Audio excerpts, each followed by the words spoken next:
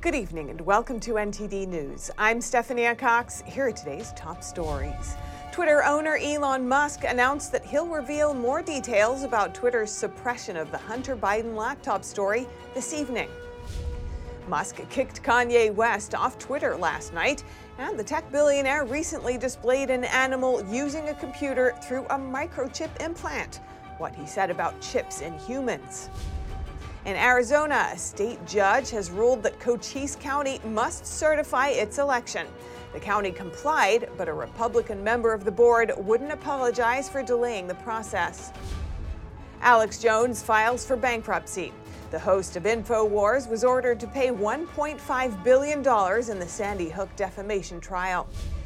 As tensions remain high with China, the United States military is set to release its newest stealth bomber. It will be able to operate without or with a crew on board. California is thinking about reparations for African Americans who are descendants of slavery. It has a $500 billion price tag, while the state faces a looming deficit.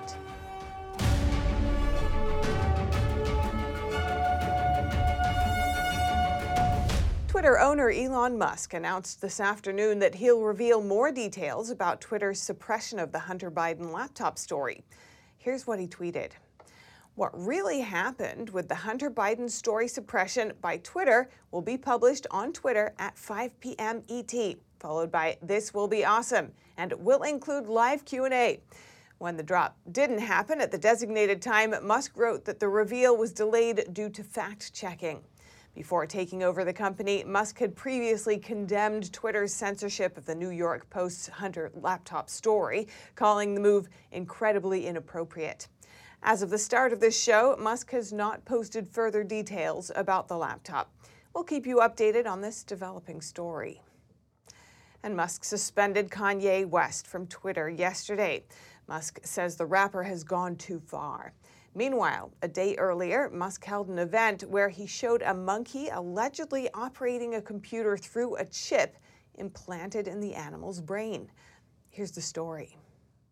Elon Musk suspended Ye, formerly known as Kanye West, from Twitter just a few days after he reinstated the rapper and fashion designer. On Thursday, Alex Jones' InfoWars posted a podcast in which Ye praised inventions allegedly coming from Adolf Hitler. Invented highways, invented the very microphone that I use as a musician. You can't say out loud that this person ever did anything good, and I'm done with that. I'm done with the classifications. Every human being has something of value that they brought to the table, especially Hitler. Ye reportedly also said that the Holocaust didn't happen. Later that day, he posted this picture on Twitter, showing the combination of a swastika and the Star of David. Elon Musk reportedly told Ye that he had gone too far. His account is now suspended. President Biden on Friday responded to Ye's remarks, saying the Holocaust happened. Hitler was a demonic figure. Before getting suspended from Twitter, Ye reportedly showed support for the fashion brand Balenciaga, which recently was under fire for including child pornography messages in their ads. The rapper was also in the process of acquiring Parler, a social media company that promotes itself as a free speech platform. However, on Thursday, the company tweeted that the company has mutually agreed with Ye to terminate the intent of sale of Parler. And over at Neuralink, one of Musk's other companies, the tech billionaire hosted an event on Wednesday showcasing a monkey allegedly controlling a computer through a chip implanted in the animal's brain. The company live-streamed the event. This is telepathic typing. So to be clear, he's not actually using a keyboard. He's moving the cursor with his mind. On the same day, Musk reportedly said that the company aims to begin implanting its neural devices in humans within the next 6 months, pending regulatory approval. Reporting by Arian Pastar, NTD News. A defiant Arizona county certified its election on Thursday after a judge ruled state law required the approval. Meanwhile, former President Obama takes jabs at Georgia's Republican Senate candidate Herschel Walker. NTD's Arlene Richards has the updates. To accept the election results certified and submitted by the Cochise County Elections Department as the official canvass for the general election held on November 8th, 2022. After a state judge ruled against the Cochise County Board of Supervisors on Thursday for failing to certify their election results, the board held an emergency meeting. 2 of the 3 board members then voted to certify the results. Peggy Judd and Tom Crosby, the 2 Republican members, had previously refused to certify, citing voting machine problems. Arizona law requires all counties to certify their election results within 20 days of the election date. Judge Casey McKinley said Judd and Crosby's actions were unlawful. After voting to certify the election, Republican Peggy Judd applauded the work the board had done, but commented on the election. We have an obligation to see that our elections are fair and good, and that judgments are made to keep the process rolling. I can't say enough about how important this effort is that we made, and I am not ashamed of anything I did. Judd added that people have lost faith in elections and she wanted people's votes to be heard. Secretary of State Katie Hobbs said in a statement that the court decision was a win for Arizona's democracy and ensures that all Arizonans will have their votes counted. Hobbs will certify the state election on Monday. As some states are certifying elections, others are conducting runoff elections. In Georgia, former President Barack Obama on Thursday joined Senate incumbent Raphael Warnock for a final rally before the runoff election. After warming up the crowd, Obama sharply criticized Republican challenger Herschel Walker. Fox News reports he said the former professional football star lacked the confidence or the character, the track record of service that would justify him representing Georgia in the United States Senate right now. The Democratic Party has already won the majority in the Senate, but Obama urged the crowd not to give up and explained how important one more Democratic vote is for the Senate. An extra senator gives Democrats more breathing room on important bills. It prevents one person from holding up everything. The Georgia Senate runoff election is on December 6th. Arlene Richards, NTD News, New York. InfoWars host Alex Jones has filed for bankruptcy. This is after his defamation trial on the Sandy Hook shooting. During the trial in October, Jones was ordered to pay $1.5 billion to families of the shooting victims. Today, he filed for Chapter 11 bankruptcy protection in a federal court in Houston, Texas. He cited the damages he was ordered to pay. His filing lists $1 billion to $10 billion in liabilities and $1 million to $10 million in assets. Jones acknowledged the filing on his InfoWars broadcast. He asked viewers to shop on his website to help keep the show on air. His personal filing today comes after his parent company, Free Speech Systems, filed for bankruptcy in July. And President Biden today signed legislation to avert a rail strike. He warned of a recession if the walkout happens.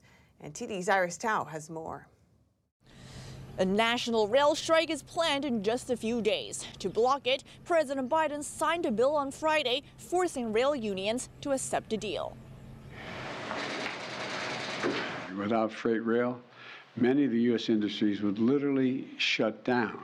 And thanks to the bill Congress passed and one I'm about to sign, we've spared the country that catastrophe.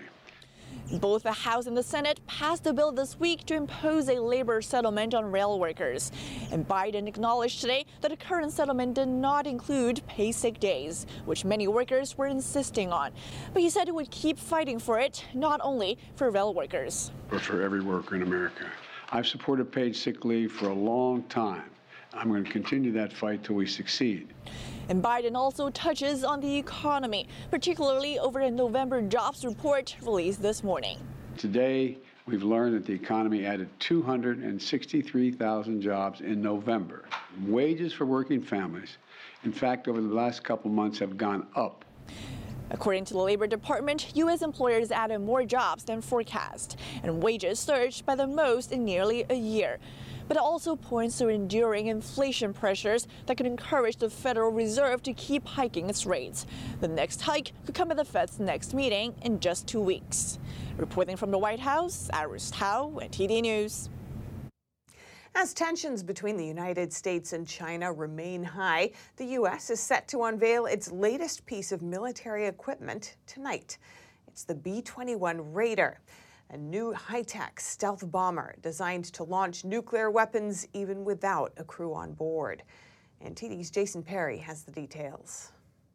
At a time when the United States faces challenges from China and an acute threat from Russia, it's essential that the DoD has the authorities needed to defend the nation, deter our adversaries, and support a lethal, resilient, and healthy joint force. Earlier this week, the Pentagon released a report showing that China was on pace to have over 1,500 nuclear warheads by 2035.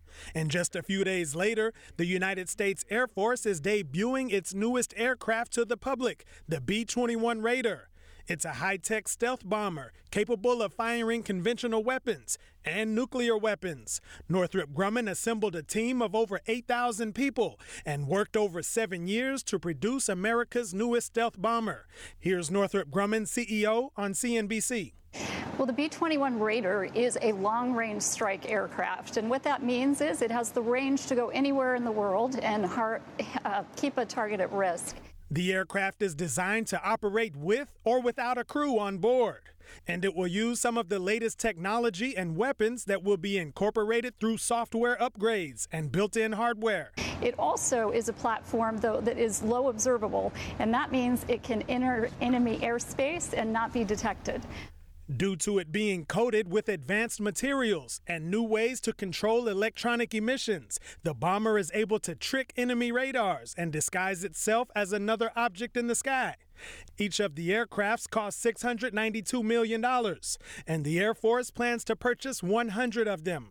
Currently, there are 6 B-21 Raiders in the final stages of assembly at Northrop Grumman's plant in Palmdale, California. Jason Perry, NTD News. You can watch the unveiling live at 8 p.m. Eastern Time tonight at defense.gov. And according to a new report, California is planning to compensate residents who are descendants of slaves. Each recipient could receive over $200,000, despite the state's looming budget deficit. The New York Times reported on Thursday that the California Reparations Task Force may compensate Black or African Americans who are descendants of slavery. About 6.5% of California residents, or 2.5 million people, identify as Black or African American. The task force may hand out as much as $569 billion, which would come out to about $220,000 per person. The 9-person panel will decide if the compensation would be distributed in the form of tuition and housing grants or direct cash payments. The task force would also need to decide where the money would come from. The final report should be released next year. In November, the Legislative Analyst's Office reported the state will likely have a $24 billion budget deficit next year. California tends to tax the rich more than other states, but economic downturns and people leaving the state may be the cause of decreased tax revenue. In a case involving college students' free speech, a judge recently ruled in favor of 3 students who sued their community college in Fresno. We heard from one of the students and an attorney on the case. NTD's David Lamb reports.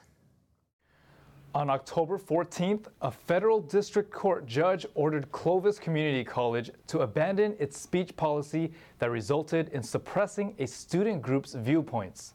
Staff from the community college took down students' posters that criticized authoritarianism. Alejandro Flores, founder of the Young Americans for Freedom chapter at Clovis, told NTD he was taken aback from this whole process as he wasn't expecting it at all. If it's happening here at my school, it's happening across other campuses. This area is fairly conservative, so on November 2021, Flores, Daniel Flores, and Juliet Kalunga obtained approval to post anti-communist flyers from their conservative student organization to bulletin boards inside campus buildings. It's part of the group's annual event called Freedom Week. So all we wanted to do was to put these flyers up on our college campus to let students know, under communism, this is how many people have died. The school's poster policy prohibited flyers with inappropriate or offensive language or themes. Jeff Zeman, attorney with the Foundation for Individual Rights and Expression, filed the lawsuit on August 2022 on behalf of Flores' Young American for Freedom chapter. The court's grant of the preliminary injunction was a huge win for our students. And we are hoping that this case will ultimately vindicate their rights in their entirety. The lawsuit argues that the school's policy discriminates against the students' viewpoints in a public forum, and that it's unconstitutional under the First Amendment for banning speech that the government deems offensive. Anthony DiMaria, attorney representing the college district, told NTD that the district and Clovis Community College values the First Amendment rights of all students and staff. To that end, the flyer policy in question has already been replaced, and all campus clubs are able to post their materials without any of the prior concerns raised. I want people to hash out their ideas, their beliefs, and to exchange and, to have a conversation, because that's the only way you can actually grow as a person. You can figure out which ideology is better. It's by actually communicating. The judge ruled that the school's previous policy, quote, undermines the school's own interest in fostering a diversity of viewpoints on campus, thus frustrating rather than promoting the college's basic educational mission. Now, the case is still ongoing, but prosecution is seeking a permanent injunction and to grant monetary damages for the students. David Lamb, NTD News, California. And if you have any news tips or feedback for the show, you can email us at eveningnews@ntd.com. And coming up, what is the legacy of former Chinese Communist Party leader Jiang Zemin?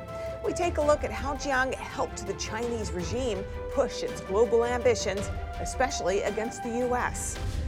And at the World Cup, the U.S. plays the Netherlands Saturday morning. But will injured star Christian Pulisic be cleared to suit up? NTD's Dave Martin has the verdict. That and more coming up.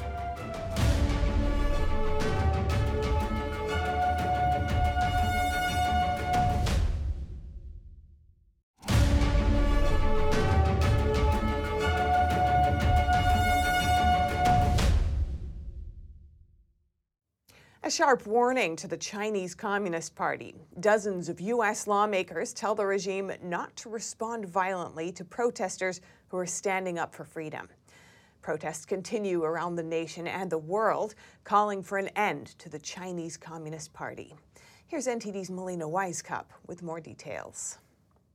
In the wake of multiple anti-CCP protests breaking out here in the U.S. and around the world, there's a strong bipartisan consensus from lawmakers on Capitol Hill standing with those protesters and warning the Chinese Communist Party not to react violently. So this bipartisanship and this warning was displayed in a letter this week where a group of Republicans and Democrats sent a letter to the CCP ambassador writing, quote, "We are following the current peaceful protests in China over your government's policies very carefully. We are also closely watching the Chinese Communist Party's reaction to them." They then point to the 1989 Tiananmen Square massacre where the regime killed hundreds, if not thousands, of peaceful protesters. And these lawmakers warned the CCP if a similar violent reaction to peaceful protests happens again, they say, "We believe there will be grave consequences for the U.S.-China relationship, causing extraordinary damage to it." Now, that letter was signed by a number of Republican and Democrat senators. In addition to this, today we spoke with the chairwoman of the Congressional Progressive Caucus. Here's her message along with other future members of that caucus. We continue to monitor the situation. We share many of the same concerns that are in Senator Merkley's letter. I think it's important for the United States to be clear that we're watching this very carefully, and we would urge the people in the Chinese government to understand that we have had this experience before with Tiananmen Square, and so let's hope that democracy continues to prevail. I think what the protesters are doing, it sounds like it's really taking a stand for their own lives, for their own rights, for humanitarian efforts. When I've talked about foreign policy, to me, the dignity of human rights is absolute priority, and all policy that we look at, we have to look at it from that angle. No government, be it here at home or abroad, should ever crack down on people just trying to make their voice heard, and I know that this is going to be a group of people, our freshman class, that is deeply dedicated to human rights. Now, there was a protest here in D.C. at the Chinese embassy just a couple of nights ago, and there will be another protest here in Washington, D.C. this Sunday. Reporting in Washington, D.C., Melina Weiskup, NTD News. Former Chinese Communist Party leader Jiang Zemin died earlier this week. We take a moment to look back at his legacy. How did Jiang help the Chinese regime push its global ambitions? NTD's Juliet Song has the details. A leader with blood on his hands, Jiang's prominence is tied to two of the biggest human rights abuses in China's recent history: the Tiananmen Square massacre and the persecution campaign against the country's largest spiritual group, Falun Gong. Jiang's reign also proved critical to Beijing's global ambitions. Jiang's rule laid a foundation for the Chinese Communist Party. It allowed the regime to grow to a point to be able to compete with the U.S. Heng He is a China affairs analyst. He noted Jiang's reign represented a key stage in the regime's goal to replace the U.S. as top world superpower. He said even though Beijing still saw the U.S. as its enemy, it was not economically strong enough to compete. And Jiang's goal was covering up Beijing's true ambitions and then using Washington's help to develop China and strengthen Beijing's political power. He said Jiang's term marked the honeymoon stage of U.S.-China relations. The U.S. also had a need. The big money on Wall Street needed access to China's market, so both sides clicked. Jiang shored up ties with the U.S., visiting the country several times. America also helped China enter the World Trade Organization, which paved the way for the country's rise to a global superpower. 2 decades after joining the World Trade Organization, China's GDP grew 8 times, becoming the world's second largest economy. Foreign capital poured into China, and Western markets opened their doors to Chinese goods, making China the world's largest goods exporter.